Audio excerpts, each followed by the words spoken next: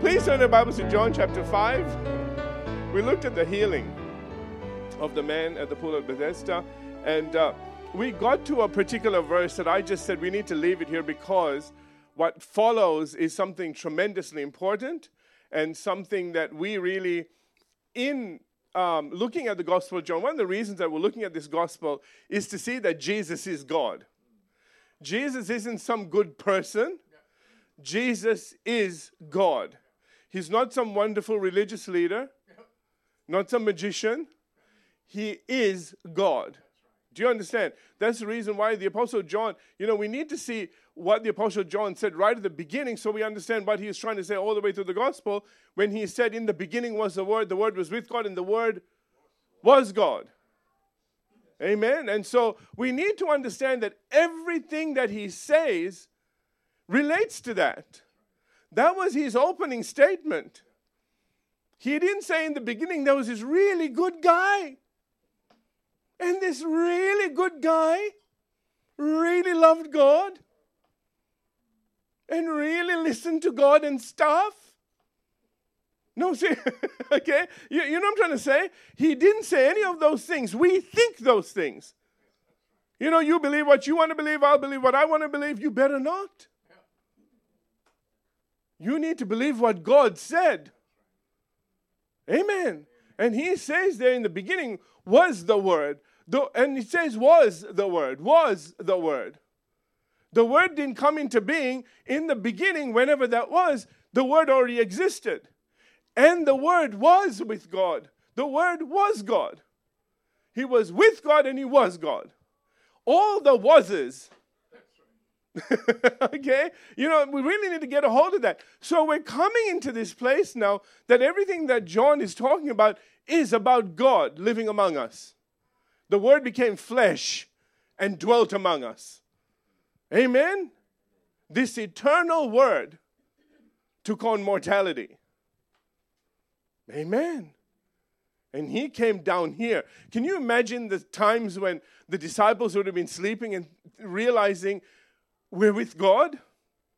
God's sleeping with us. We're walking with God. We're talking with God.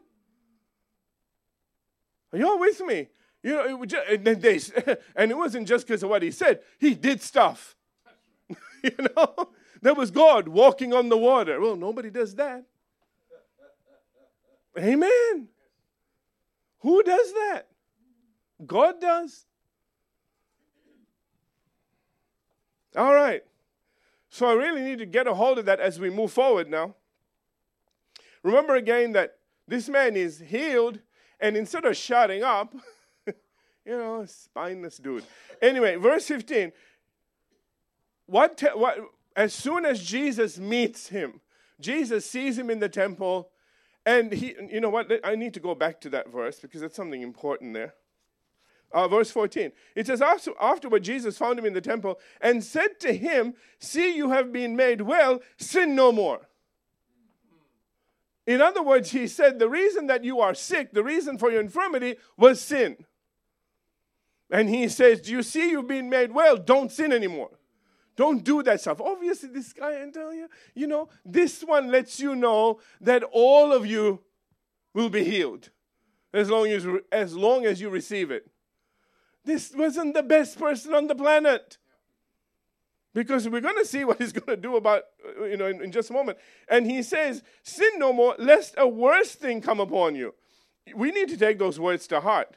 Be careful what you do with what God gives you. Do you hear me? Don't just,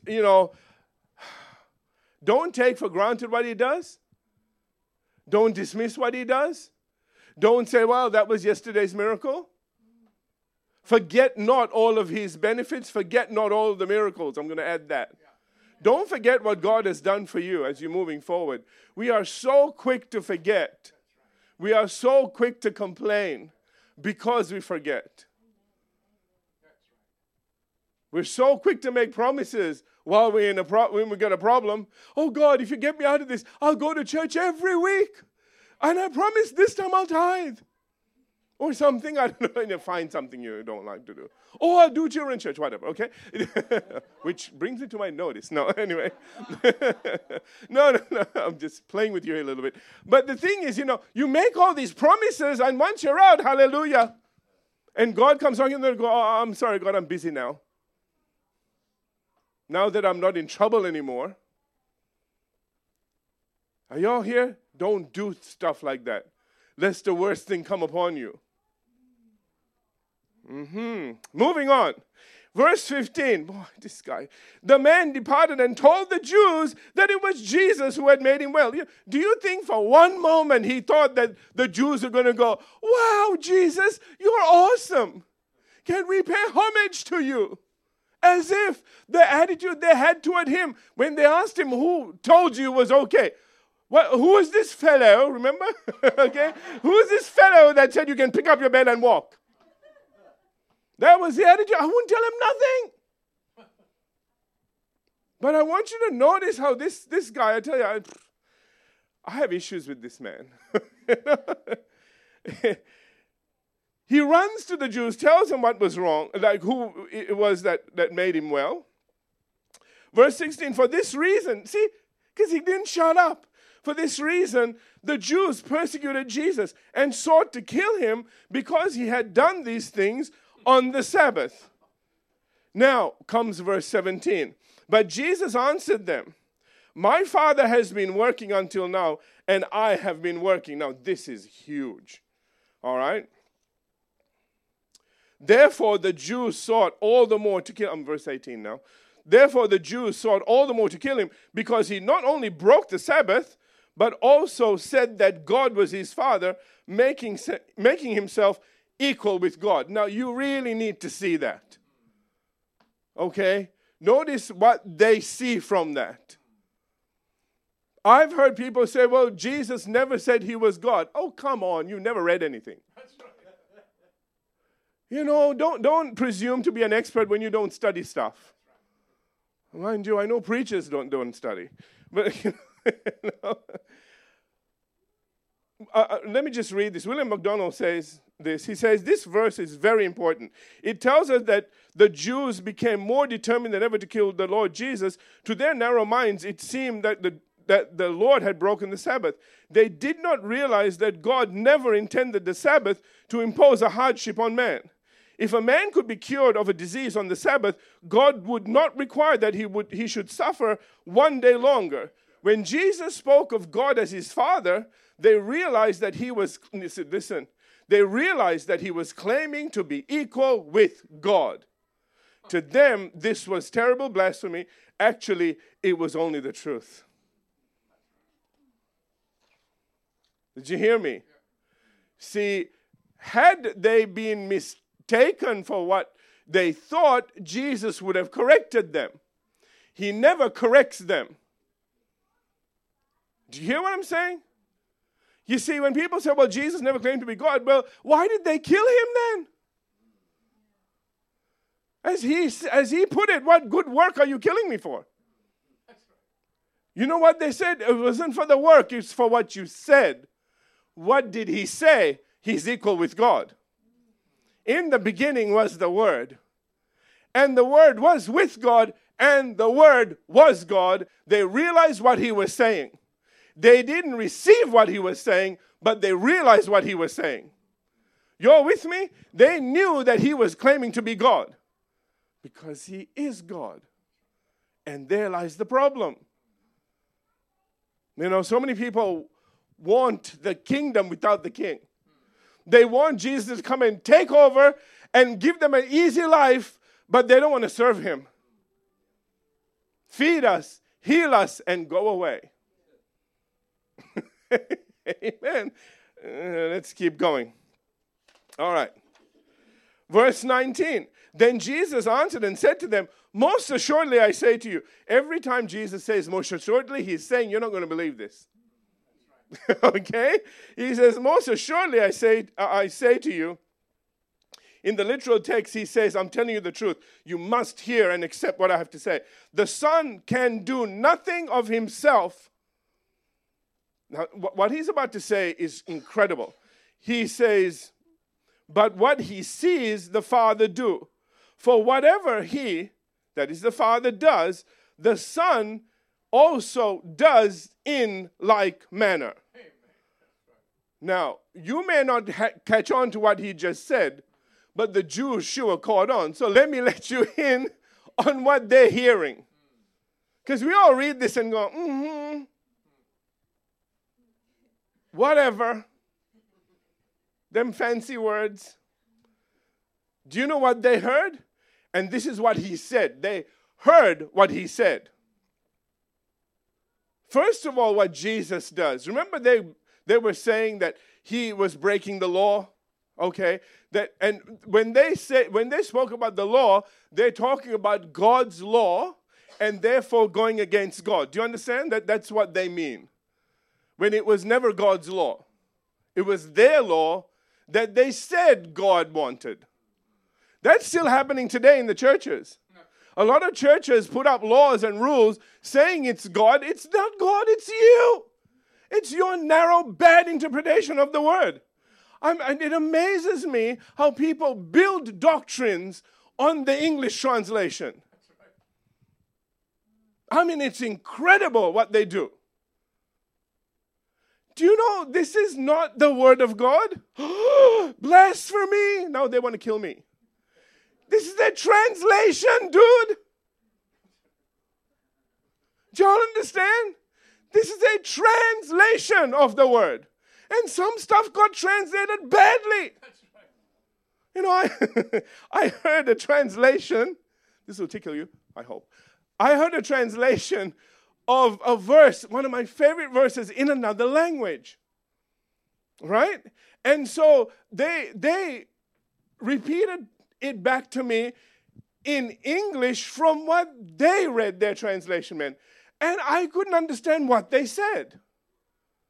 Now get this is one of my favorite verses. I sort of said, where's that? And they referred the verse. And I said, no, that's not what it says.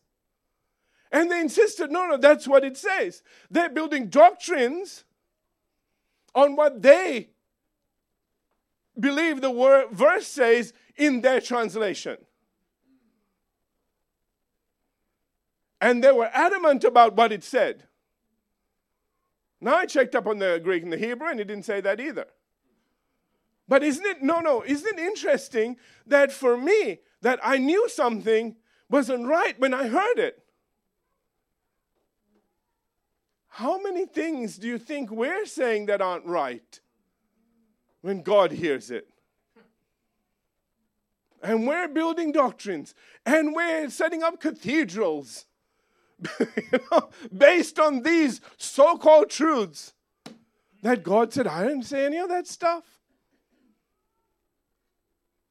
Amen. And that's what's going on right now.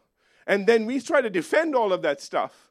And then we get very upset when people start doing anything other than what we believe the Bible says in our translation. I'm sharing something very powerful with you, and I hope you get a hold of this, because there are so many things in the Bible that seemingly contradict each other, and the Bible never contradicts itself. If there's a contradiction, it means we translated something wrong. We got something wrong. And we need to go back and check it out. And we should make excuses for our, to say, well, that's how God does. Sometimes God does this and sometimes God does that. God is not here and there all over the place like you are. Okay? I mean, he's a straight line. As Dad used to say, straight line like this or straight like this? He's straight like this. Our translations are straight like this. Amen. We really need to be careful about this, family. That's why I do so much study. Okay. Because somebody said, well, what's the point of the fivefold ministry? I can read my Bible. Yeah, that's the reason. Okay. Yeah. Okay, back to this. So in response to Jewish hostility at the implication of his assertions, of equality with God, Jesus became even more fearless, forceful, and emphatic. Jesus essentially tied his activities of healing on the Sabbath directly to the Father. William MacDonald writes, he says, the Lord Jesus clearly intended the Jews to think of him as equal with God. It would be absurd for a mere man to claim to do the very things which God himself does. Did you get that? How can a man do something that only God does? He says, I don't do anything but what I see my Father doing, which means he has to be equal with God to do what he sees God doing. Come on, get this. Do you see this? Nobody has ever claimed that or done that. They can be prophets of God and all, but this one said, what I see him doing, I will do. Do you know why? Because I am God. Only God can do what God is doing. Get it? That's why this is so important. That's why I said this was too important to just kind of do it at the 5 minutes at the end. Okay. What's of greatest importance, again, so let me say this now. In all this is that Jesus is implying that the only one who could do what the Father does must be as great as the Father. Get this. Amen? The only one who can do what the Father does must be as great as the Father. Otherwise, he couldn't do those things. He would say, well, the Father can do this, but I can't. You know, it's the Father. I'm just a lesser one. Y'all with me? Please get this. Let's move on. Verse 20. For the Father loves the Son. Watch now, here it comes. He says, for the Father loves the Son. In fact, the literal text says, the Father never ceases to love the Son. All right? And shows, or continually shows him, all things that he, the Father, himself does. Isn't this something that Jesus says God is continually, the Father is continually showing him what he's doing. It's not an on and off thing. I had a vision 20 years ago. No, every day, every moment of every day, he's seeing the Father. He's seeing what the Father wants done. I think this is incredible. That's why I say, if you've seen me, you've seen the Father, because everything I see him doing, I'm doing. What else is there? If it was right here, this is what he would be doing. And guess what? He is right here. And this is what he's doing. Get it? Okay. All right. And he says, let me read again. He says, for the Father loves the Son and shows him all things that he, the Father himself, does. And he, the Father, will show him, the Son, greater works than these, that you may marvel. Okay, he's saying, you think you've seen something, there's even greater things coming. He's going to raise the dead and do all sorts of other things, walk on water and all, okay? So, William MacDonald puts it this way. Well, actually, let me go back. In other words, it is because of the love the Father has for the Son that the Father shows the Son all things that he does. So, this is something else that's really important. He is establishing a connection between him and the Father. He's saying because the Father loves the Son. Because the Father loves the Son. Why is he saying this? Because if you touch the Son, you are touching what God loves. You are plotting to kill someone, murder someone that God loves. Be careful. Amen?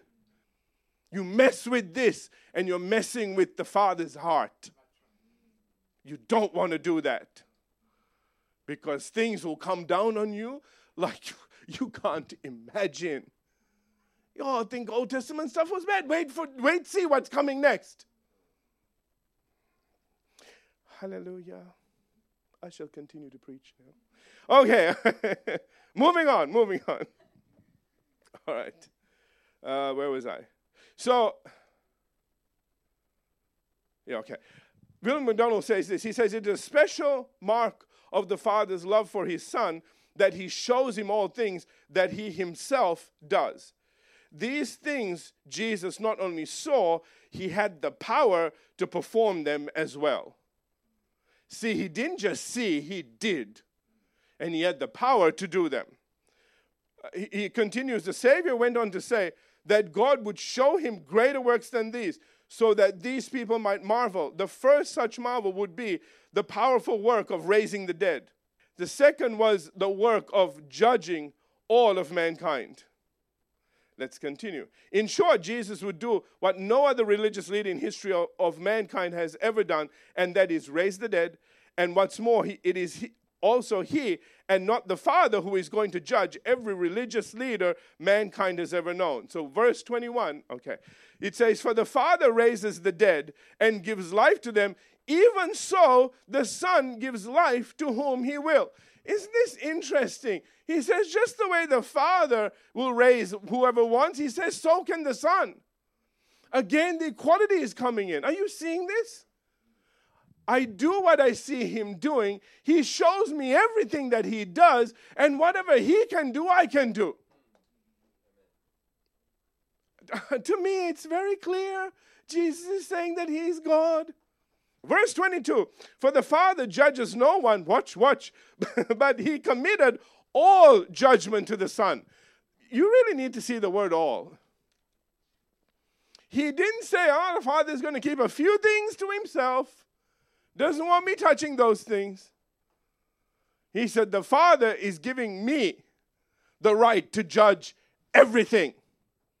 Do you know why he's saying it this way? Because they have such a high regard for the Father. See, do I want to go? Let me go there for just a minute, okay? You need to understand this whole hierarchical thing. And there's so much in the Gospels and the epistles and so on that talk about this hierarchy, all right? But you need to understand something, that the hierarchy is spoken of because that's how we think. We kind of need to know who's the boss. We're always asking. So the Bible always sort of answers that question by saying, okay, the Father does this and the Father will give that person, this and that and everything else. Because that's how we think. We don't think Father, we really think God. You all know what I'm trying to say? I do the same thing. And then I have to catch myself. Because when I say God and then he's speaking to the Son, I'm thinking, wait a minute, it's God the Father speaking to God the Son. They're both God. Okay? But I need you to understand, even more steeped in that are the Jewish minds and their way of thinking. It's all about the Father. It's all about God to them, the one God. And so he's saying that one God, that God that you look at, the God that you esteem so highly, the God that you see as, the one, is giving me all this power. In reality, in the beginning was the Word, and the Word was with God, and the Word was God. The Word has always been God. There was not, God that said, now you can do these things and you can be those things, so to speak. That's always been there. If you're God, you're God. Can I get an amen on that? What more can you say? If you're God, you're God. Let me read this. This was a new thought to the Jews who fervently believed that the Father was the judge of all humanity. And so the last thing they ever expected was to have to stand before the Son on the last day and be judged by him. This is blasphemy. This is just ridiculous to them. Do you know why? Because they still don't get it. Even to this day, they just have the thought, God is one. Yes, made up of three beings that exist in the same space at the same time. I don't know how that works. Well, you should. You're spirit, soul, and body. And sometimes all three of you want to do three different things. But you're all stuck in the one place. How do you know that? Well, the spirit is being willing, but the body is going all over the place. God, we have so many sayings. Wake up. God is three, we are three, we are all in one. There are no three Andrews. There's no three Vandanas. Me, I look like, never mind. Almost two. No. Are you all with me? See, there's this oneness. They won't accept it when they themselves are walking testimonies of it. Moving on. That being the case, William MacDonald then points out, in order for the Lord Jesus to do his work of judgment, he must, of course, have absolute knowledge and perfect righteousness. He'd have to know everything. And he would have to be perfectly righteous in his judgment. Otherwise, God will say, whoa, wait a minute, son. You're getting a little upset over this. You just step back. Let me just do this. Because your judgment isn't righteous anymore. You're emotionally compromised. No, because he is God. Amen? He must be able to discern the thoughts and motives of men's hearts, including the women. How strange it was that the judge of all the earth should stand before these Jews, asserting his authority, and yet they did not recognize him. Wow. Again, he says, for the Father judges no one, but has committed all judgment to the Son, that all should honor the Son just as they honor the Father. Did you hear those words? That all should honor the Son just as they honored the Father. Does it sound like he is saying that he is God? Oh, come on. How can you honor the Son just like the Father unless the Son is God? We shall only worship the Lord your God. Him only shall you worship. Amen? So this verse gives us a reason why the Father delegated all judgment to the Son. It is so that everyone will honor the Son in the same way that they honor the Father. Verse 23 goes on to say, he who does not honor the Son does not honor the Father who sent him. This is huge. He's saying if you decide not to honor the Son, then you are deciding not to honor the person who sent the Son to begin with. In rejecting the Son, you are rejecting God. Do you get this now? See, this is what was so important. This is why I said that you really need to get a hold of this, because if you reject Jesus and say, I want to go another way to the Father, guess what? In rejecting him, you have rejected the Father. How can you get to him now? That's why he says, I am the way, the truth, the life. No one comes to the Father except through me, because if you reject me, you are automatically rejecting him. So you want to go another way, and now you have gone against the Father straight away. The Father has, in his love, said, here is my love gift. And you've said, no, thank you, I want to do it some other way. Woo! You want to say that, let me step away. There's going to be a black spot on the ground in a minute. You will never be heard of again, you and your opinions. They come, they go. God's still there. They make a big racket and end up in hell. Anyway, I've said here the statement is of crucial importance. William MacDonald says that this statement is one of the clearest proofs in the Bible of the deity of the Lord Jesus Christ.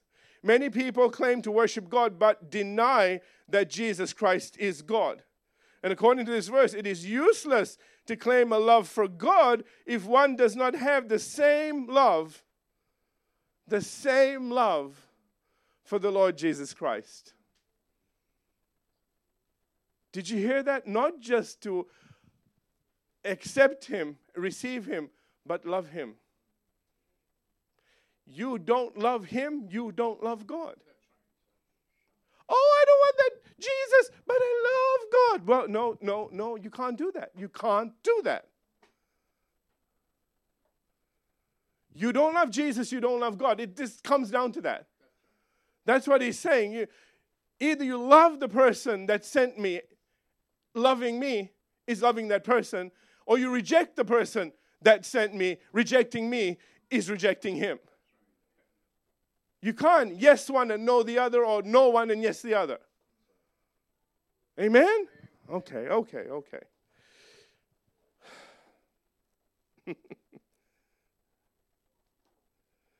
By saying this, Jesus literally turned the tables on the Jewish leaders' accusations against him of blasphemy. By saying that the only way to honor the Father was to honor the Son who was sent by him. And as John MacArthur points out, therefore the Jews were the ones who actually blasphemed the Father by rejecting his Son. Ooh, I like that. Do you see now what's happening? He's saying, you're saying I'm blaspheming. By what you are doing, you're blaspheming. Ooh. Let's all go crucify you now, shall we? No. Don't have that many crosses. Anyway, moving on. All right. Verse 24, Jesus now combines what he said in verses 21 and 22 regarding life and judgment. And he shows us how the two are connected by going on to say that, most assuredly I say to you. See, again, one of those statements, the most assuredly. Okay? He says, he who hears my word and believes in him who sent me has everlasting life and shall not come into judgment, but has passed from death into life. Now this is a massive, how much time have I? Oh, we're there.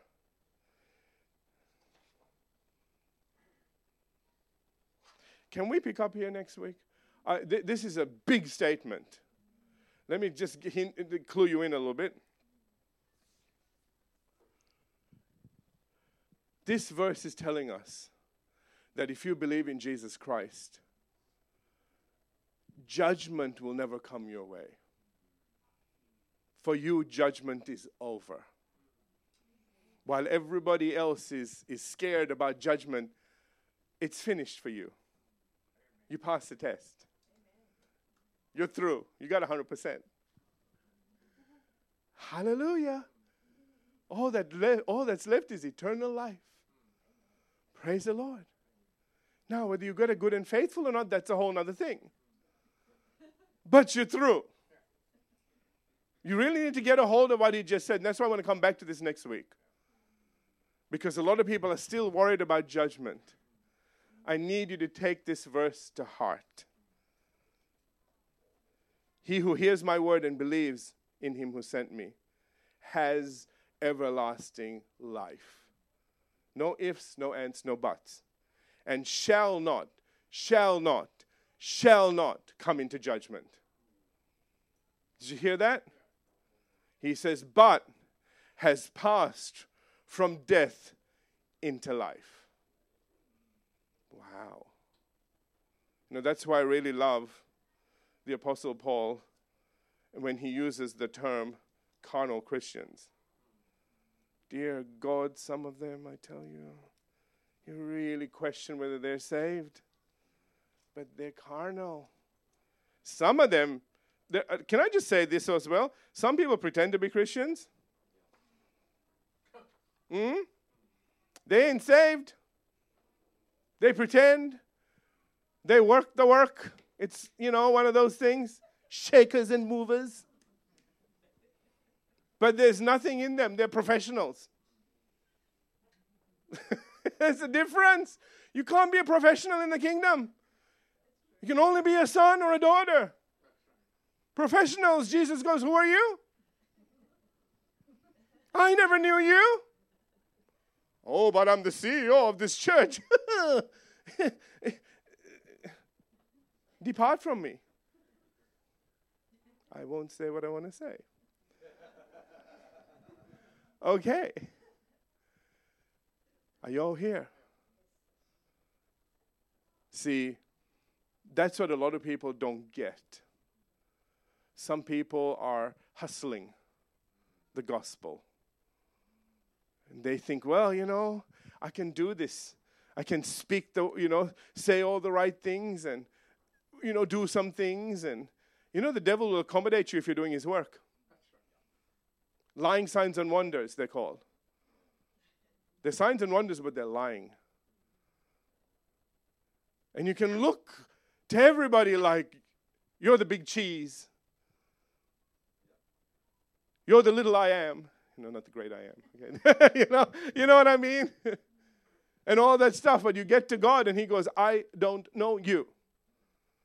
And all the congregation members go, we know him. Yeah, but I don't know him. Y'all been taken for a ride. I wonder how many are going to end up there. Anyway, I'm digressing. Let's have every head bowed, every eye closed. Let's just finish this. Father, we just thank you today for your word. And we thank you, Father. We thank you for sending your son. Jesus, we thank you for coming.